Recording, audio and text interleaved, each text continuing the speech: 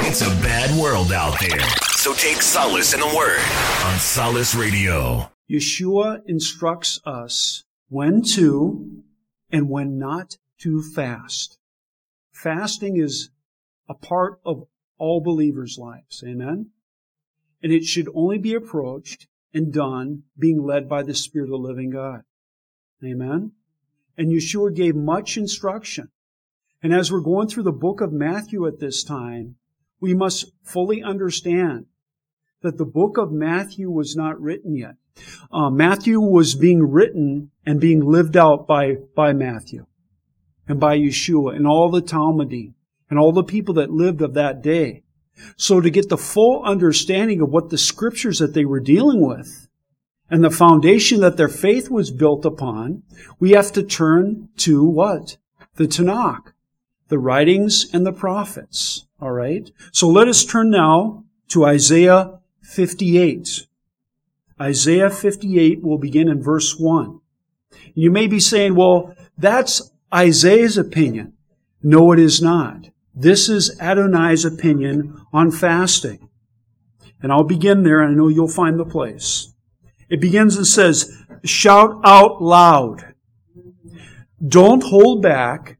Raise your voice like a shofar. Proclaim to my people what rebels they are. To the house of Yaakov their sins. Oh yes, they seek me day after day and claim to delight in my ways, as if they were an upright nation that had not abandoned the rulings of their God. They ask me for just rulings and claim to take pleasure in closeness to God, asking, why should we fast? If we do not see, why should we mortify ourselves if you do not notice? Here is my answer.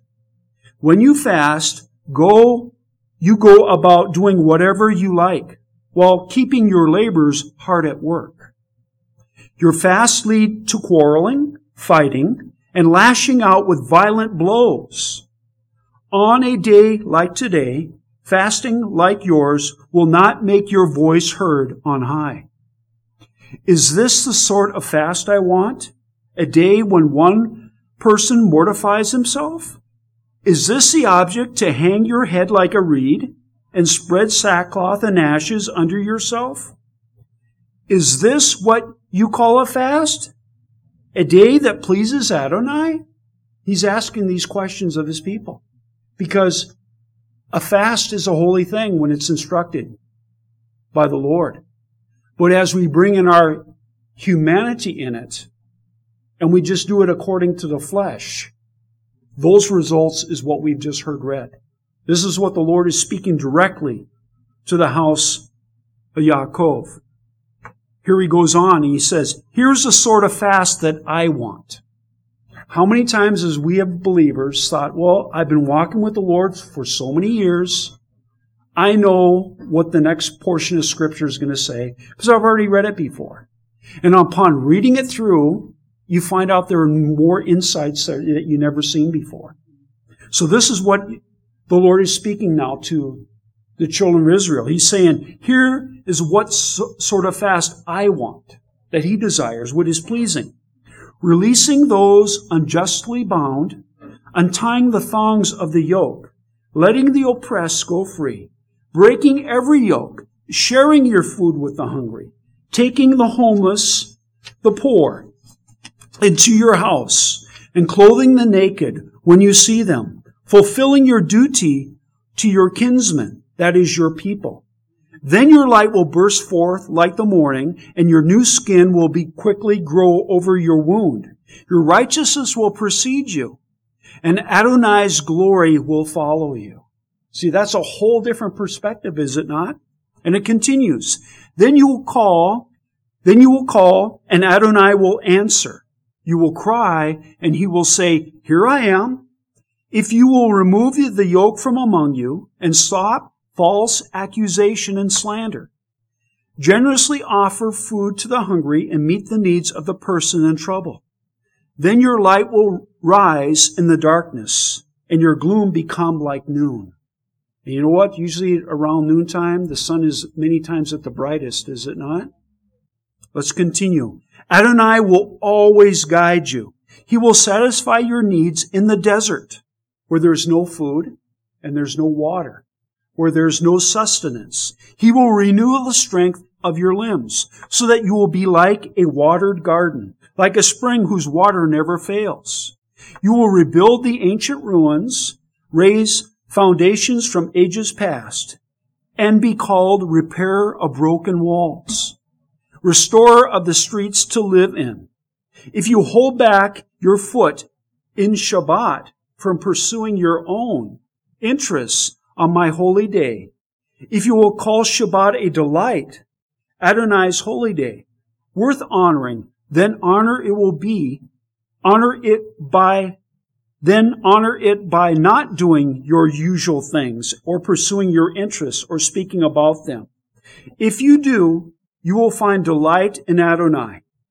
I will make you ride on the heights of the land and feed you with the heritage of your ancestor Yaakov. Now listen to these last words. For the mouth of Adonai has spoken. Do you hear that?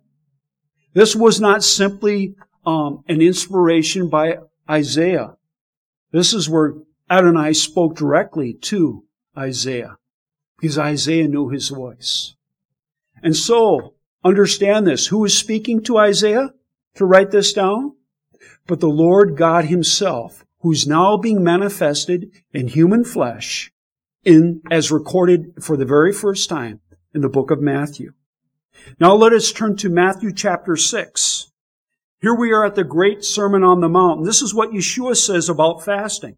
Matthew chapter 6, verse 16. Now when you fast, do not go around looking miserable like the hypocrites actors do. And can you imagine this? It's on the side of a hill that he's proclaiming this word. And you know what? People are now laughing. You know why? Because either they've done it themselves or they've seen other people. When they're fasting, they'll come up to them and say, oh brother, oh sister, pray for me because I'm in the point of going through a time of fasting. And their faces are miserable. So you know, there's humor because Yeshua used humor to bring them out of themselves. And you know what? Probably a husband and wife were kind of elbowing each other. Yeah.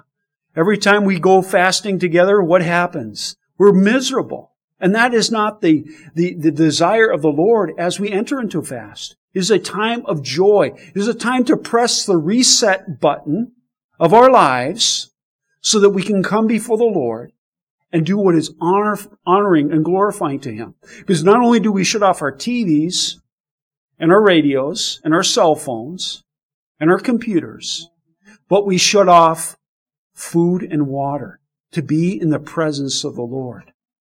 Every distraction that could come against our relationship with the Lord is set aside. Just like when Yeshua went in the wilderness and He fasted for 40 days, He was led by what? By the Spirit of the living God to do so. Just as I encourage everyone, never fast unless the Spirit of the living God is leading you into it. Otherwise, you'll do it by and according to the flesh, and you will be miserable. Do you understand that word? Let's continue here. They make sour faces so that people will know that they're fasting. Yes, I tell you, they have their reward already. But you, when you fast, wash your face, groom yourself, so that no one will know that you're fasting except your Father who is with you in secret. It's a secret place. As the Lord has instructed me as a young believer, now as an older believer, that when I go in a time of fasting, many times to get away from everything, to go in His presence, and not to proclaim it, because that's a solemn act that we go before the Lord. And many times as a believer, the Lord has told me, it's now time for Him to press that reset button in my life, to take an account of what's going on in my life. Am I truly serving Him? Or am I serving myself? Let's continue now. Your Father who sees what is done in secret will reward you. Okay? So now let's continue on. Now here we are where we are to be, but here's the background. See, this is the foundation. That the Jewish people were hearing this instruction Otherwise, it didn't make sense to them. Because what the Lord said in Isaiah is this: I'd rather you show kindness and love and meet the needs of your brothers and sisters in Messiah than to go and do all these fastings. Because the people were proclaiming at that time, as they do today, that as they go through fast, they are more religious and more righteous than those around them. See how that became twisted? So let us continue here. And this is Matthew chapter 9, verse 14. And what's happening in the background here? Last week I shared, it's a banquet, okay? This is what's going on, all right? There's a banquet in Yeshua's name, and it's held by Matthew. And Matthew's gathered together what? All these tax collectors and sinners, the only friends and acquaintances would even darken his threshold, all right? So here's the background. And so this is what happens next. Next it says this. Now, next, Yohanan's Talmudim. John the Baptist is not there. His Talmudim go and do this of their own accord, okay?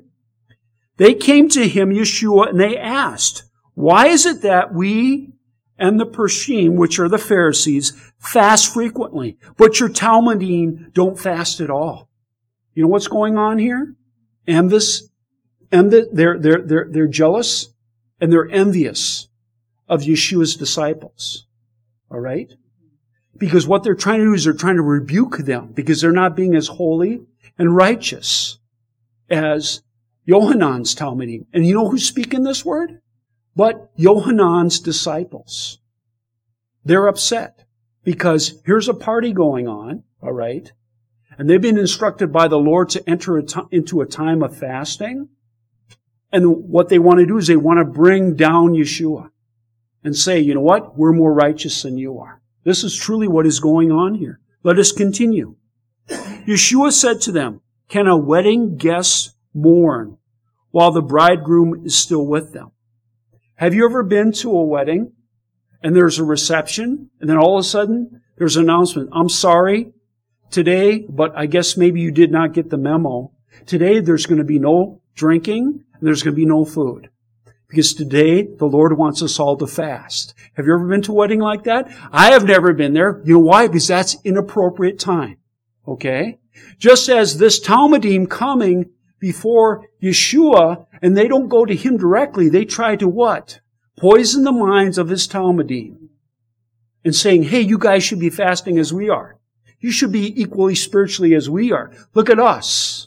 We're truly serving God by our fasting. So let us continue here. Can a wedding guest mourn while the bridegroom is still with them? But the time will come when the bridegroom is taken away from them. Then they will fast. Then he goes on to say, he gives now a couple metaphors or parables. And it seems like all of a sudden he's talking about one subject and then he goes to something totally different. And you know why he does this? To bring them out of their religious aspect, their thinking, their self-righteousness. And so what he does is he reveals a truth to them which is beyond their comprehension. And he goes on to say here, no one patches an old coat with a piece of unshrunk cloth, because the patch tears away from the coat and leaves a worse hole. Nor do people put new wine in old wineskins. If they do, the skins burst, the wine spills, and the wineskins are ruined. No, they pour the new wine into freshly prepared wineskins, and this way both are preserved. You know what they're doing? They're sitting there scratching their heads and saying, what is he talking about? What does this have to do with fasting? But what he's revealing to them is this. There is a brand new revelation here. There's a brand new addition to the kingdom that you have not received the revelation up to this point. And I'm now preparing you. I'm now laying down the foundation for you to receive it. So let us continue now. Now in Mark, because I said before, to understand Matthew, we have to look at Mark, we have to look at Luke. Because Mark gives us a little bit more detail, so does Luke. Mark chapter 2, verse 18. Also, Yohanan's Talmudim and the Pharisees were fasting. Okay, Matthew leaves that out. So the Pharisees that came up to Yeshua and said, why does your rabbi eat and drink with sinners, tax collectors? You know why they brought that up? Because they were both envious and jealous, because they were also going through a time of fasting. That's what Mark tells us here. And they came and asked Yeshua, why is Why is it that Yohanan's Talmudim and the Talmudim of the Pharisees fast, but your Talmudim don't fast? Yeshua answered them, can a wedding guest fast while the bridegroom is still with them? As long as they have the bridegroom fasting, it is out of the question. In other words, he's saying, are you kidding me? Can't you understand what's going on here? This is a banquet. And you're demanding that I and my disciples now start fasting just because the two other religious groups, sects, are doing this? All people are to be led by the Spirit of the living God. Amen? Not by religious spirits. Let's continue here. As long as they have the bridegroom fasting, it is out of the question. But the time will come when the bridegroom is taken away. Have you ever been to a wedding that all of a sudden the bridegroom is taken and he never comes back? See, this is a startling message to them. He's saying to them this, that he is the Messiah and he is the bridegroom. This is brand new revelations that they're receiving. But you know what's happening? It's going right over their heads. But as they get more revelation, as they spend time searching the Scriptures, they get more revelation to the truth that Yeshua revealed to them. And that's why rabbis many, many times will say this. They'll say something that's like, oh my goodness, did you hear what that rabbi said? It makes no sense. But on further instruction and searching the Scripture, you find out, hey, he was simply opening my eyes up to a greater revelation. So let us continue here as Yeshua reveals more truth to us. But the time will come when the bridegroom is taken away from them, and when that day comes, they will fast. No one sews a piece of unshrunk cloth on an old coat. If he does, the patch tears away from the old cloth and leaves the worse hole. And no one puts new wine in old wineskins. If he does, the wine will burst and the skins will and the wineskins will be ruined. Rather, new wine is for freshly prepared wineskins. Matthew left that out, but Mark added. Now let's go quickly to Luke. Luke chapter 5, verse 33. Now they said to him, Yohanan's Talmudim are always fasting. Wait a second. Are they constantly always fasting? That's what Luke revealed. And they're davening. They're praying. Well, Matthew and Mark didn't talk about that, but Luke, it's added to it. All right? And know this, that all Scripture is God-breathed, it is factual, and is true. The Spirit of the living God had Matthew leave out certain things, and Mark add, and then what Mark did not add, he had Luke add. Because there's balance, and the Scripture is true. Let us continue here. Likewise, the Talmudim of the Pershim, the Pharisees, but yours go on eating and drinking. So, I tell you this, my brothers and sisters, the time of Yeshua's ministry on earth, there was very, very little fasting done by his Talmudim. But there were times when Yeshua instructed them. Because when he sent out the 70 and they came back, they said that there were some demonic spirits they did not have authority over. You know what Yeshua's instruction was to them? To deal with them, this takes with what? With which much prayer and much fasting. You see? And what Yeshua was teaching his Talmudim at that time is, hey, listen guys, we have been praying and fasting much, but we have to enter in deeper. And when I'm taken away from you, when the bridegroom is taken away from you, you definitely will enter into a time of prayer and fasting as never before. So let us continue here. Yeshua said to them, Can you make wedding guests fast while the bridegroom is still with them? The time will come when the bridegroom will be taken away from them. And when that time comes, they will fast. And then he gave them this illustration, a parable. No one tears a piece from a new coat. Matthew and Mark didn't talk about tearing from a new coat, but Luke does, and puts it on an old one. If he does, not only will the new one continue to rip, but the piece from the new will not match the old. Also, no one puts new wine into old wineskins. If he does, the new wine will burst and the skins will be spilled. The skins will too be ruined. On the contrary, new wine must be put into freshly prepared wineskins. Besides, after that, after drinking the old wine, the people don't want new wine because they say the old is good enough. All right? And in this portion of Scripture here, he's talking about fasting, new wineskins, old wineskins, and wine. What does wine represent? New life in Messiah. The blood, well, we're not singing about the blood. But the wineskins have to be prepared to receive that new wine. Just as the cloth has to be prepared, it has to be pre-shrunk so it will fit onto that old garment. Otherwise, the Scripture says it'll be torn. And some of you may be looking at me and thinking, well, what does this have to do with anything? It has to deal with the preparation of the Spirit of the living God. As we have studied Scripture through the years, we get revelation from one increment to another. As a young believer, I can attest to you, I've read the Scripture many, many times before, and a lot of stuff just went right over my head. But as I grew in maturity and had time of example of working these things out and living out my life before the Lord with fear and trembling, more revelation has come through life experience of walking with the Spirit of the living God. It takes time, my brothers and sisters. The Talmud speaks of one who undertakes a fast every Monday and Thursday throughout the year as not unusual, but nevertheless it was not the norm. It goes on to say that tanit or tanis or talith is a classical Hebrew word and is a fast in Judaism, which one abstaining from all food and all drink, including water. The fast has these general purposes.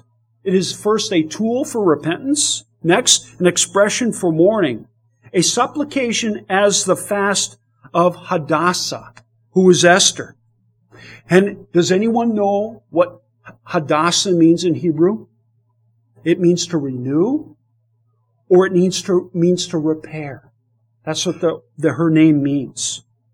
It is within the framework of trusting Abba, Father God, that fasting was and is a normal part of a believer's life. Now, Dr. David H. Stern has written this translation of the Bible, and it's called the Complete Jewish Bible.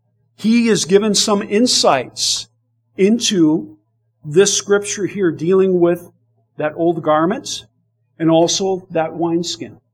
And he goes on to say in verse 16, this speaks to an issue of whether faith in Yeshua the Messiah can be combined with Judaism.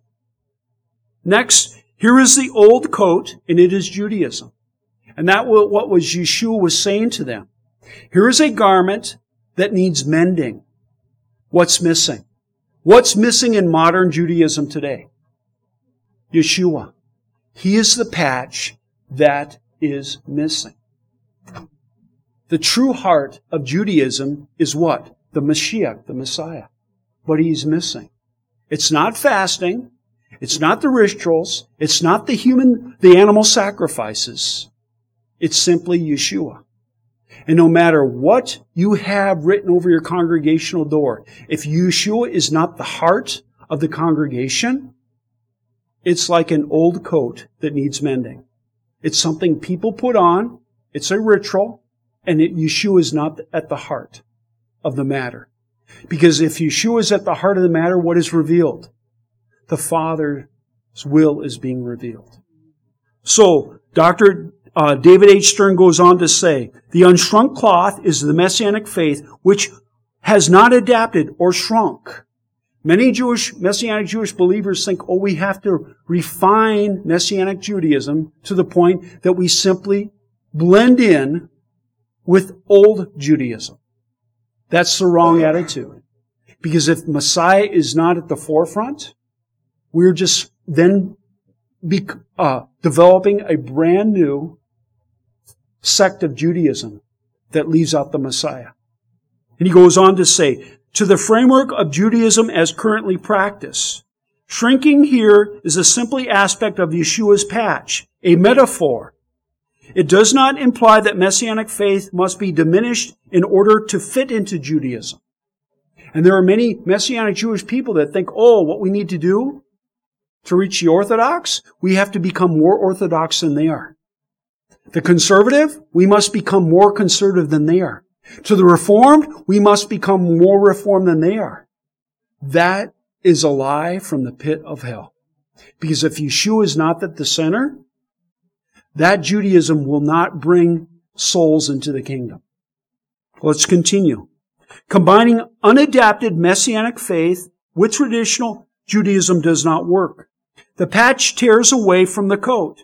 That is, Yeshua apart from Judaism, and later on, in the case of the Gentiles' faith, or the nations, in Yeshua apart from the foundational truths of Abba, Father, God, taught in the Tanakh, is useless and worthless. Because what did the group that gathered together at Nicaea do? They removed the Jewish roots from the Messianic faith. Let's continue here. Not only that, it leaves a worse hole, attempting to combine unadapted Messianic faith with traditional Judaism. That leaves Judaism worse off than before. The implication is that one must shrink the new cloth and adapt Messianic faith to Judaism. For Yeshua does not imply this, that there is anything wrong with patching an old coat. See, that's the illustration. Something is amiss here. Something is missing. Yohanan, or the Baptist, had part of the truth. But the one who was missing was the Mashiach, the Messiah. And here he was looking them eyeball to eyeball. Both the Pharisees and also the disciples of John. And he was proclaiming to them, there is something even more greater. But you do not have the ability at this time to receive this revelation. I'll continue here. The early Messianic Jews adapt Messianic faith to Judaism. But the latter Gentile church did not. They threw out the Jewish roots. They threw out the Tanakh. They'd speak about Genesis and Psalms, but all the other books, you need a highly learned priest to lead you into truth. Let's continue. Instead, some of the forms of Gentile Christianity became paganized, precisely because the Tanakh was forgotten or underemphasized, and the Jewish roots were truly removed. Messianic Jews today are once again trying to bring the Brit Hadashah, the New Testament, back to its Jewish roots. Then he goes on to say, whereas in verse 16, Messianic faith has not to be adapted to Judaism, which must be adjusted to Messianic faith.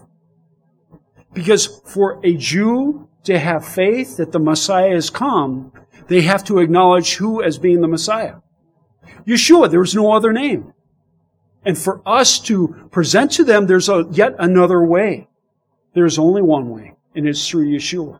So let us continue. If one tries to put new wine, the Messianic faith, into old wineskins, traditional Judaism, the faith is lost and Judaism is ruined, because it will not work. But if Judaism is freshly prepared, reconditioned so that it can accommodate trust in Yeshua as the Messiah, both faith and the renewed Judaism and Messianic Judaism are preserved. This understanding is undergirded by the writers, who is Matthew, who is careful in his choice of words, the new, and I go now into the Greek. The new in Greek means neos, which is, and then speaks of the wine. Fresh is kanos, the wineskins. Nuos means new, in respect to the time, implying immaturity or lack of development. Kanos means new or renewed, in respect to quality, contrasting with the old or not the renewed, and implying superiority.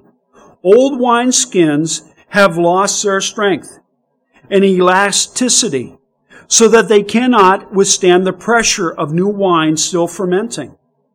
And the Messianic Jewish movement that believes in Messiah is still going through the fermenting process. Amen? We're still growing.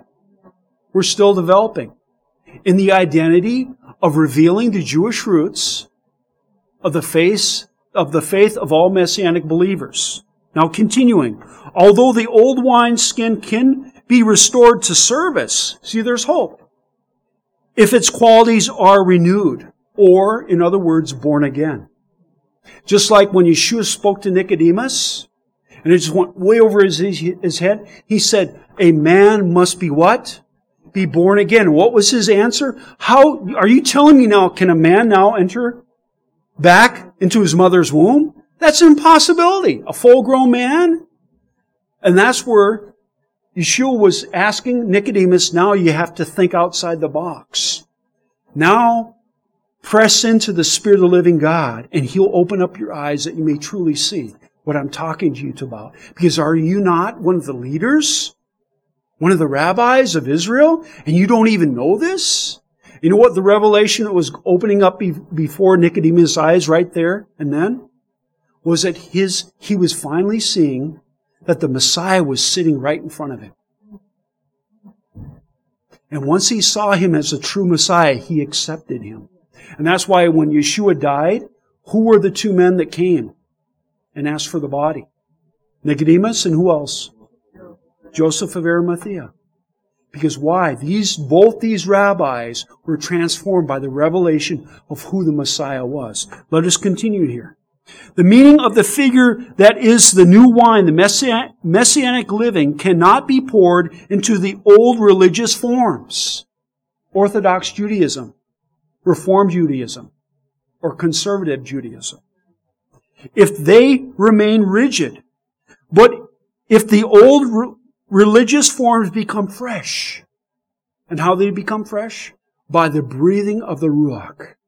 By the revelation. And we see this from time to time as rabbis study the Messianic scriptures.